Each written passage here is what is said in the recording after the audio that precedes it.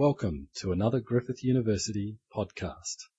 I think I'll call the seminar to order.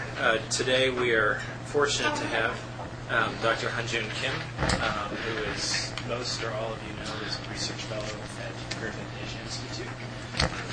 I believe this is your second presentation with this seminar. It's been here less than a year, which is impressive. Puts the rest of us to shame, or at least me. In the past, Hyunjoon has written and argued convincingly, most recently I think in an ISQ article, about a correlation between human rights prosecutions and improved human rights conditions. And I think the plan is today for him to explain to us how that comes to pass. So going from correlation to causation. Thank you very much. Thank you all for coming to my research seminar. The title of today's talk is, as you can see, how do human rights prosecutions improve the human rights after transitions? This question somehow presupposes that the human rights prosecutions improve the human rights in the first place. And therefore, we must explore the mechanisms through which such prosecutions improve the human rights. The reason why it sounds like that is, as Frank mentions, is because this project is a part 2 of my research that I'm collaborating with Professor Catherine Sicking on the impact of the human rights prosecutions. Here's the outline of my talk. First, I'll briefly explain what human rights prosecutions are. Many of us are familiar with the well-known cases, such as the trials of the juntas in Argentina and then the Pinochet case in Chile. But the much more is happening around the world. And second, since most of you are not familiar with my previous work and our previous work, and there is certainly some overlap between the two, I will summarize the major findings from my previous study. We actually completed our research in 2006, but published this last December. So it took 4 years for us to publish, and then, as you all know, that there's delays in the publication. So this explains why we are launching a new project only after the 3 months of its publications. So, since it has been out there for more than 4 years, we decided that it would be a good timing to explore the further on this issue. So our new research question is to study the mechanisms through which the human rights prosecutions improve the human rights. Then I will introduce the previous theories, drawing a certain causal path between the human rights prosecutions and human rights. There are 2 important theories derived from the study of criminology, and then the political science, and international law, international relations, and international law. Those are the relevant literatures. I will then briefly mention the research design, focusing on my data, hypothesis, and method, and then I will present my findings, which is so far is a somewhat preliminary findings. Then I will conclude my presentation with a discussion for the future development. This project is a work in progress, so any comments and suggestions are welcomed, including those requiring a big shift in my research paradigm. It doesn't matter because we just started this project, and I am further pursuing a similar project in my current ARC. Or the early career applications, and I am also scheduled to present this current paper in front of the criminologist in September, and also in front of the law scholars next year. So there will be many occasions to expose this research to under people's criticism. So I would love to have your criticism before the criminologists and the lawyers. Okay, so the human rights prosecution is the criminal prosecution of the former state officials for the human rights violations while in their office. So by prosecuting the human rights violation, we refer to the process including the indictment, the arrest, extradition, detention, as well as the trials for the violation of the core human rights by the state officials. What I mean by the core human rights violations are including the torture, the summary execution, and disappearance and political imprisonment, and genocide, war crimes, and crimes against humanity, which we hear a lot these days. These human rights are often referred to as a non-derogable rights in many international human rights and humanitarian conventions. As mentioned, there are many well-known cases, such as Fujimori in Peru, and then the Bordaberry in Uruguay, and also including the Saddam Hussein in Iraq. But there are many lesser-known cases. So far, there has been 33 countries in the world, among the 71 democratized countries that have used such prosecutions. The number of countries using such prosecutions are, first of all, increasing, and then many countries are more frequently using such prosecutions. For example, the Argentina, which is known as a pioneer of these human rights trials, in 2010 had over 212 human rights lawsuits currently in process. And then about 330 the individuals, are being held in preventive detention because of these trials. So similar pattern also exists in Chile, Peru, and Sierra Leone, and Cambodia, and Rwanda, to name a few. Our previous study addresses the impact of these human rights prosecutions because there have been two groups of scholars predicting the negative impact of such prosecutions. The first group of scholars is the one who first observed the human rights prosecutions in newly democratizing countries in Latin America and Eastern Europe. The scholars like Samuel Huntington and then Guillermo O'Donnell in late 1980s and early 1990s were mainly interested in the stability of these new regimes and found that such prosecutions are detrimental to the stabilities. Their view was supported in case of Argentina, where President Alfonso's junta trials in early 1980s met with a lot of coup attempts by the military personnel, and then which finally led to a general amnesty by the next president, President Menem, in Argentina.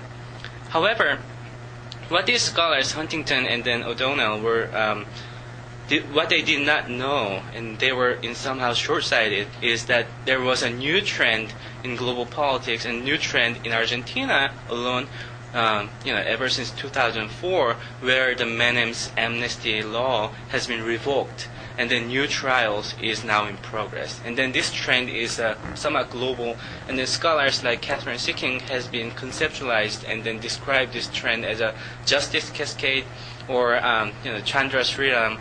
Both of them will be here in June, so if you're interested. The Chandra Sriram has been conceptualized this as a revolution in the accountability. So that's the first generation of skeptics. And however, there has been a second generation of skeptics who can be labeled as a realist scholar in international relations or security studies. These scholars argue that the threat of prosecutions could cause a powerful dictator or the insurgents to entrench themselves in a power rather than negotiate a transition from authoritarian regime or the civil war.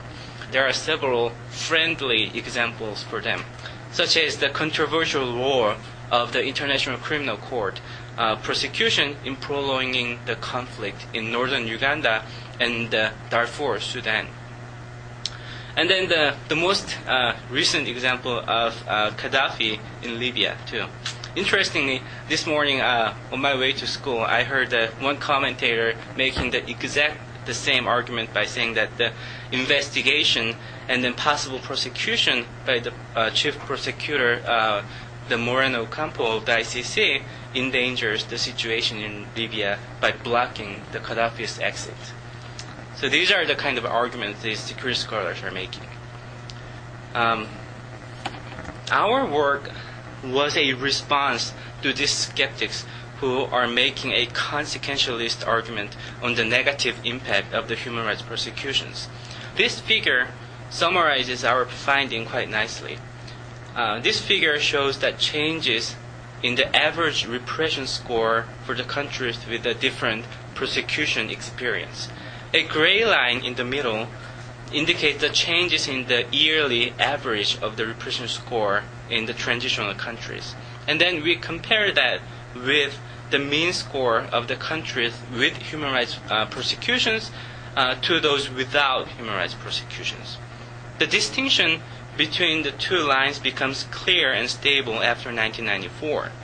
The average repression score of the countries without persecutions are constantly above the average, while the mean score of the scores, while the mean repression score of the countries with persecutions are constantly below the average.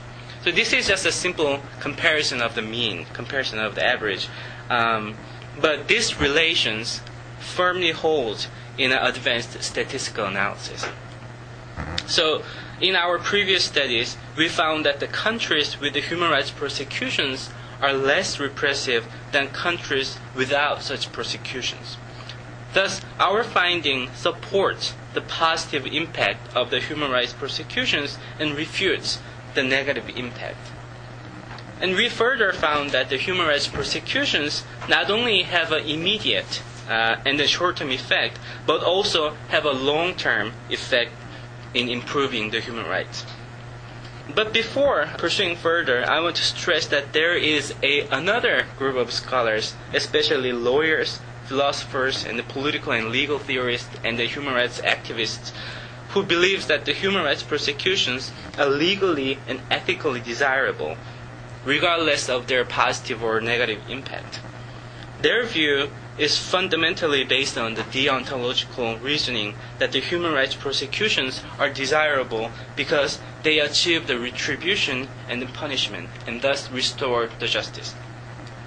For these scholars, the consequentialist arguments like us and then like other scholars are relatively less important. These deontological arguments are oftentimes victim-centered and follows a orthodox view of the criminal justice. When I first started this project in my dissertation, I also shared this kind of view about the desirability of the human rights persecutions. And after 6 years of research, I still believe that this reasoning and this logic and reasoning is powerful and still convincing. But however, I had to engage with this consequentialist argument because this is how the realist scholars first of all set the rule of the game in the field of international relations. So I had to engage with them in the first place. But if there is a chance, I'm always trying to liberate myself from the consequentialist trap and then to try to work on more on the deontological basis. Because one of my PhD training is also in a political theory, so I'm equipped with the tool, but I haven't so far engaged with that discourse yet. So in this paper, we explore the new question, and the new question is to explore the causal mechanisms through which the human rights persecutions improve human rights. But before introducing the causal mechanisms, let me introduce two relevant literatures in political science, law, and criminology, predicting the positive impact of human rights persecutions. The first, there is a deterrence theory in criminology, and then the sociology of law predicts that an increase in the likelihood of punishment or enforcement has a greater deterrence effect. In other words, if one person is punished for the crime, this punishment will reduce the likelihood that another person in the same place or somewhere else will offend in the future. This is a basic deterrence theory. And second, the literature we bring is the compliance literature in international law and international relations. Compliance refers to the behavior that is or comes into a relative conformity with the prescribed or proscribed standards. The scholars of international law also predicts that the increase in the enforcement or the increase in the coercion of international law should lead to an increase in with compliance. Based on these two literatures, we came up with the two important mechanisms how human rights prosecutions improve the human rights. The first mechanism is a coercion or enforcement mechanism, and then second mechanism is a socialization or the norm mechanisms. Both effects could be detected in both compliance literature and then deterrence literatures. For example, the major compliance literature argues that the increase in coercion or enforcement leads to the compliance. And similarly, the deterrence theory also argues that the increase in the enforcement will lead to a more effective deterrence. So that's the basic coercion and enforcement theory. On the other hand, norm and socialization effects are also suggested by scholars like Chais and Chais in compliance literature, and they argue that the compliance could occur for normative reasons, even in the absence of strong enforcement. Likewise, in deterrence literature, also argue that there is a deterrence. Argues that the deterrence is dependent upon the perception of the risk of offending, and then the closeness between the perceived risk and then the actual risk. So there must be a certain interpretation there, and their information effect is there between the perceived risk and then the actual risk. And then there's a legal scholars who's arguing that the trials or the human rights prosecutions certainly has a messaging effect, saying that the punishment kind of affirms the value of the law and then strengthens the social solidarity and then incubates the moral consensus among the public. So, because of this expressivist function of the law or the educational or socializing effect of the law, the gap, the distance between the actual risk and then the perceived risk narrows. So it could strengthen the deterrence effect. So that's how the socialization or the norm works in the deterrence literatures. However, we should be clear that the norm and socialization literatures does not say that the stronger enforcement is counterproductive for compliance or deterrence. What they are saying is just that strong enforcement may not be necessary in all circumstances, and that behavioral change is possible in the absence of the enforcement mechanisms. So the greatest challenge for us is to separate out the function of the enforcement mechanisms and then the function of the enforcement mechanisms from the function of the socialization mechanisms. This is especially, I think, challenging in a statistical analysis which we are attempting to do here. So in this paper, we try to operationalize the enforcement and socialization effect by comparing the effect of the human rights prosecutions to that of the truth commissions. And second, by disaggregating the complex human rights prosecution processes. So I will explain further what I mean by this comparing and then disaggregating. The first, we compare the impact of the human rights prosecutions to that of the truth commissions. The human rights prosecutions are not only the instances of punishment and enforcement, but also is a very high-profile symbolic event that communicates norms. So it is difficult to separate the enforcement impact of the punishment from the normative impact of the socialization. One indirect way to compare the impact of the prosecution, one indirect way is to compare the impact of prosecution to that of the Truth Commission.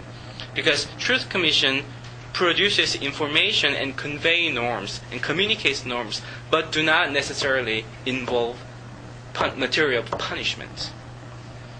So if only the enforcement and punishment matters, we would not expect the Truth Commission to have an effect. However, if both normative and the material punishment are at work in deterrence, we would expect to see that the Truth Commission will also improve the human rights. So that's our hypothesis that we are going to test. And second, we compared the impact of the human rights prosecutions and that of the human rights. So we compared the impact of the human rights prosecutions to the impact of the human rights prosecutions that ended in conviction. So here the difference is whether that process has ended in conviction or not. One criticism that we often got in our previous research is that our definition of human rights prosecution is too broad than what people usually think about the human rights trials. Several reviewers actually asked us to limit our analysis to those cases that ended in convictions. And other scholars also try to define the human rights trials or human rights prosecutions as those cases that ended in convictions. However, we strongly believe that all prosecutorial processes deter the future human rights violations. For example, the most important trials in the century is the Pinochet case and the Milosevic case.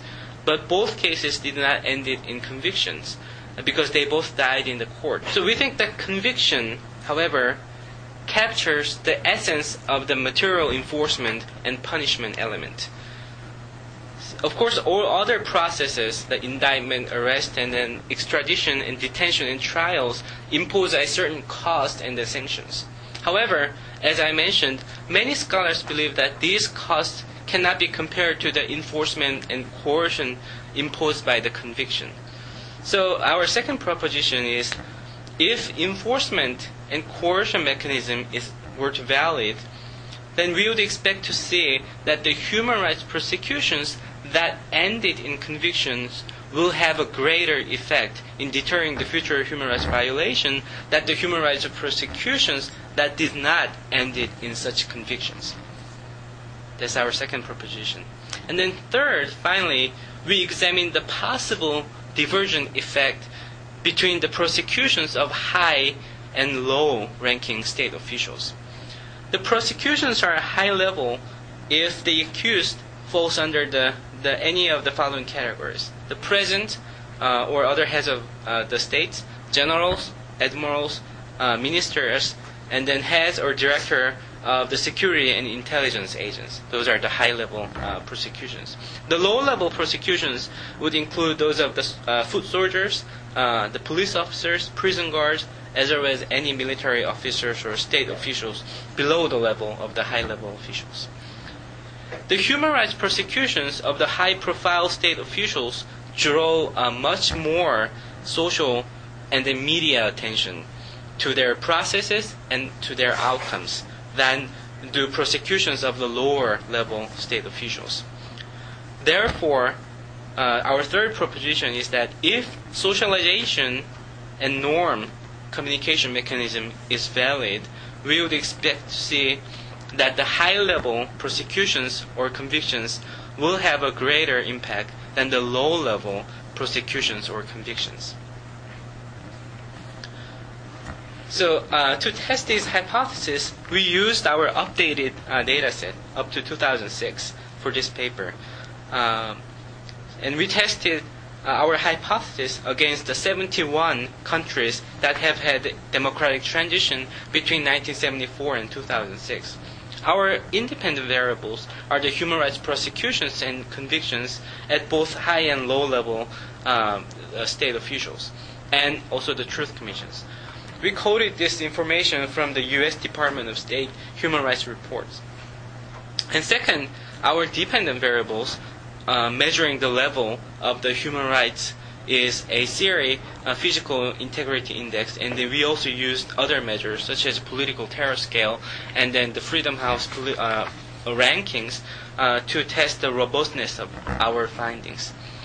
And we controlled for the following possible factors that might affect the level of the human rights and the level of the human rights. And we also went through a rigorous test to address the both endogeneity issue and then possible spurious relations. And finally, we used a regression analysis, which I'm happy to talk if anyone is interested in the Q&A session. So this one and then next slide present a snapshot of my independent and dependent variables. The first, this figure shows that increase in the number of countries using the human rights prosecutions and high-level human rights prosecution in the world. The upper line is the number of countries with the democratic transition, and then the middle one is about the number of countries with the human rights prosecution, and then the bottom one is about the high-level human rights prosecutions. And the next figure summarizes the changes in the average score of the repression over time. The graph on the left panel presents the mean score of the physical integrity right index, which is the level of repression. The level of repression fell sharply in the 1980s and remains relatively stable since then. So findings. Okay. The first finding is that we found that both human rights prosecutions and truth commissions contribute to improved human rights prosecutions. So not only the human rights prosecutions, but also truth commission also have a positive impact on human rights.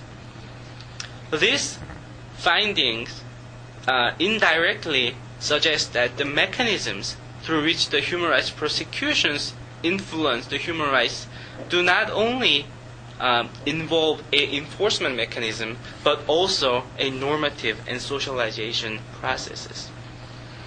It suggests that it is not merely the material enforcement that exerts an effect, a deterrence effect. If it were only the fear of punishment that is producing a deterrence effect, we would not expect the use of truth commissions to be associated with any improvement in human rights. And if, as you can see in the third column, as the magnitude is the effect of the certain variables, we also found that the effect is much stronger when the human rights prosecutions are used in combination with the truth commissions. The effect almost doubles and is statistically significant. So our finding suggests that any argument about the mechanism through which human rights prosecutions contribute to the improved human rights must combine the attentions to both their material enforcement effect and then the normative socialization effect. That's our first finding. And then second finding, we found that not only those prosecutions that resulted in convictions, but also the prosecution process themselves have a positive impact on future human rights, a positive impact on the human rights. This finding provides an evidence, empirical evidence, for the positive impact of prosecutorial activities which do not result in conviction, such as arrest, extradition, detention, and the trial process. So this confirms our previous belief that not only convictions, but all the prosecutorial activities have a deterrence effect. However, as you can see in the magnitude row, the stronger enforcement and coercion, which was measured by the conviction, does actually leads to the stronger deterrence effect. Thus, this finding supports the enforcement hypothesis by showing that the prosecutions that ended in convictions have a greater impact on human rights protections. And third finding, the prosecution of low-level state officials who actually carry out the human rights violations have a strong deterrence effect. This is encouraging because most actual human rights violations are carried out by the low-level officials, such as the police officers and secret service agents, and then prison guards, and then soldiers. However, prosecution of the high-level state officials, on the other hand, do not have a statistically significant effect. This finding, first of all, provides an empirical evidence against the norm and the socialization effect, which is measured by the high-level prosecutions. It turns out that the high-level prosecutions do not necessarily lead to a stronger effect. However, the picture gets a little more complicated by our fourth finding. Both high and then low-level human rights prosecutions that ended in convictions are associated with the improvements in human rights. This finding, if combined with our previous finding, the third finding, provides evidence for the enforcement hypothesis. Because in case of the high-level state officials, the convictions have a greater impact than the prosecutorial processes. In addition, the impact of high-level conviction is greater than the low-level convictions, which provides an evidence for the norm and the socialization hypothesis. As predicted, the high-level human rights prosecutions that ended in convictions have a greater impact than the low-level convictions. So there is a conflicting findings here. I'll try to summarize this in the following few slides. So when you lined up the different options according to the magnitude of their impact, we can see certain patterns. So this is from the most and then to the least effective measures. So the first pattern is that when the combination of trials and truth commissions always has a greater impact than the trials or truth commission used alone. So that's for certain. And second pattern is that the human rights prosecutions ended in convictions always has a greater impact than those did not end it in convictions, which is a strong support for the enforcement mechanisms. So any prosecutorial activities that ended in convictions always have a greater, stronger impact than the prosecution process itself. And finally, the third pattern is that the high-level cases generally have a greater impact than those of the low-level officials, supporting the norm and socialization effect. So high-level prosecutions and high-level convictions have a greater impact than the low-level convictions generally.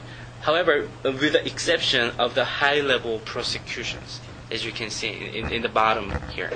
In the bottom, the high-level prosecutions alone doesn't have any statistically significant effect. This is puzzling, and we came up with three possible interpretation why the high-level prosecutions is statistically not significant. The first interpretation is that this could suggest that the enforcement mechanism is stronger than the norm and socialization mechanism in case of the high-level prosecutions. The high-level prosecutions, if you remember, often is very symbolic and performative, and often leads to an acquittal or the dismissal of the case. In some cases, the prosecutions are processed in absentia, which also decreases the credibility of the court and diminishes the effect of these high-profile cases. So that might be the first reason we think why the high-level prosecution didn't have a statistically significant effect. And second, interpretation is that the high-level prosecutions are highly political and thus uncertain in nature. The uncertainty associated with the high-level prosecutions also could diminish the deterrence effect of these prosecutions.